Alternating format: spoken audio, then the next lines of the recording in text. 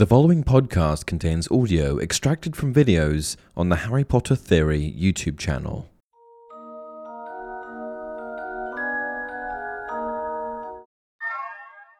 Hey everyone, welcome back to Harry Potter Theory.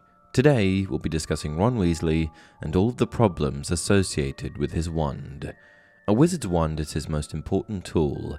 It's the conduit of his power, and for most, the only way they'll ever be able to conjure spells.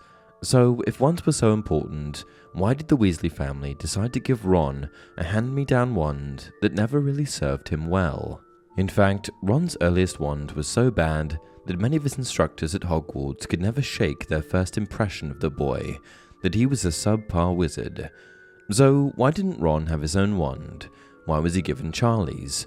And why did it take him so long to get a new one? We'll answer these questions and more in today's video. Ron's first wand. When we go back to Ron Weasley's very first year, we'll find him in an awkward situation. Unlike Harry Potter, Hermione, and most other children on the Hogwarts Express, Ron wasn't adorned in a lot of new clothes, and he didn't possess many new items. And when the food trolley aboard the train rolled by, known then as the Honeydukes Express, Ron wasn't able to buy very much. In the Weasley household, galleons and sickles weren't easy to come by. With one of the largest families in the pure-blood community, the Weasleys had more than enough mouths to feed. At one point, poor Molly and Arthur Weasley, Ron's parents, had to feed, clothe, and house 7 children. Bill, Charlie, Percy, Fred, George, Ron, and Ginny. Keeping up with all of your children's peers was hard enough when you had just one, but the Weasleys had 7. They could hardly afford to buy the greatest owls, fanciest robes, or most powerful wands for each one. And when it became Ron's turn to attend Hogwarts School of Witchcraft and Wizardry, the Weasleys seemed to finally come up short.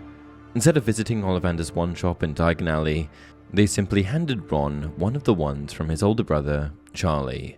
With that in his hand, and a trunk full of other hand-me-downs, the Weasleys sent their youngest boy off to school.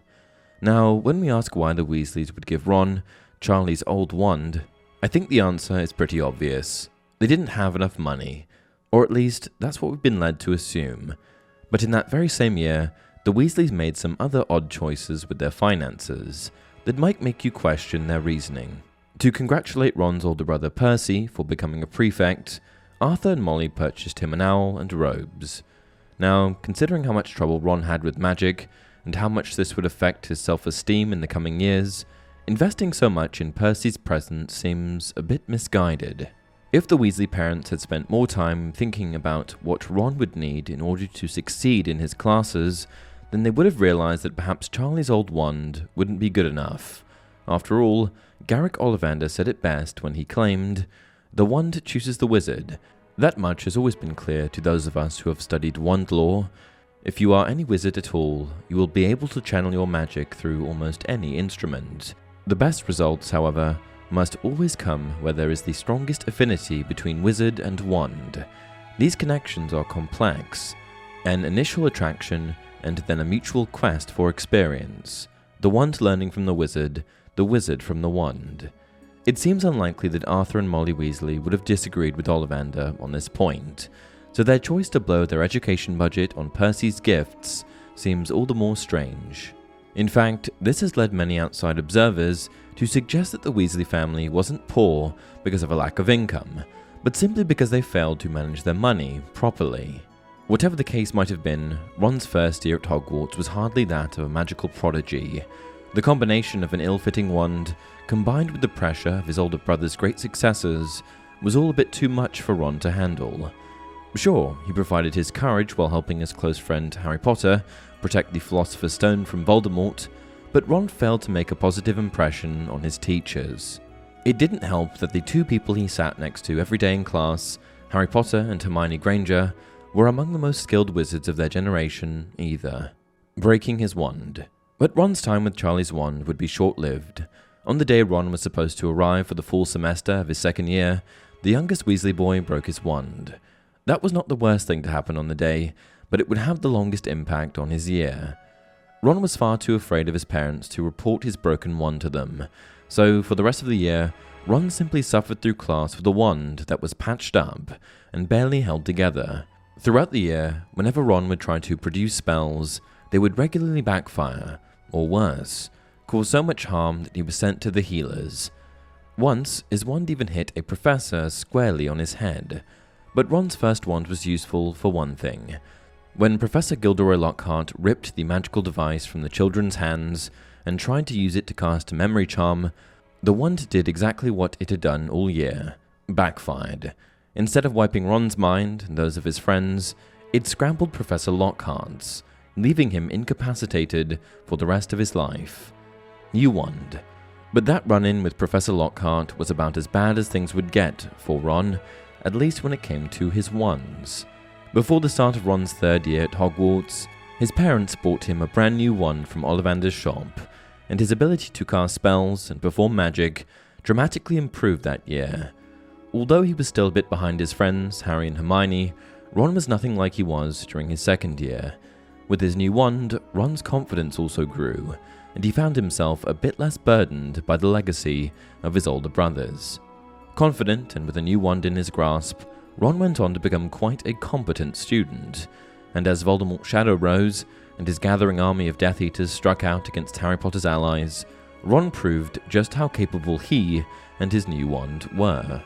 Ron grew to be such a skilled spellcaster that he even disarmed Bellatrix Lestrange, and he didn't even use his wand to do it. He had disarmed Peter Pettigrew shortly earlier, and used that former Marauder's wand to get the jump on Bellatrix, which was no small feat. She was considered by many to be Voldemort's most powerful follower. After all, she managed to kill Sirius Black, and was more than lethal with her own wand. Conclusion. When we look back at Ron's first wand, it is, oddly enough, still a mystery as to why his parents, Arthur and Molly, decided to give it to him. Again, as we've said, the obvious reason would be the Weasleys' unfortunate lack of finances. But that first wand certainly put Ron on an uphill path. Without a properly suited wand from Ollivander's, he'd never quite achieved the same finesse with his spells that his peers would, and that would only compound his already substantial self-esteem issues. The Weasley parents must have been oblivious to just how much harm they were doing to Ron when they gave him Charlie's wand, but if they had to do it all over again, hopefully they would have decided to forego Percy's gifts and would have bought Ron the perfect wand for his first day at Hogwarts. And that's it for this video. I hope you enjoyed this deep dive into Ron's first wand and the effects it had on his magical abilities during his first few years at Hogwarts. What do you think? Do you think Ron's self-esteem, and by extension, his spellcasting abilities were deeply affected by his second-hand wand? Do you think the Weasley parents made a poor choice when they decided to give Ron his elder brother's wand? I can't help but wonder if Ron could have surprised us in his first 2 years and learned to love the classes at Hogwarts. Maybe he would have taken after his older brother, Percy, and discovered his knack for magic.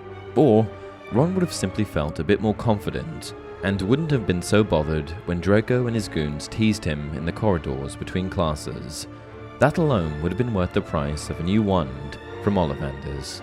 Until next time, remember, it does not do to dwell on dreams and forget to live.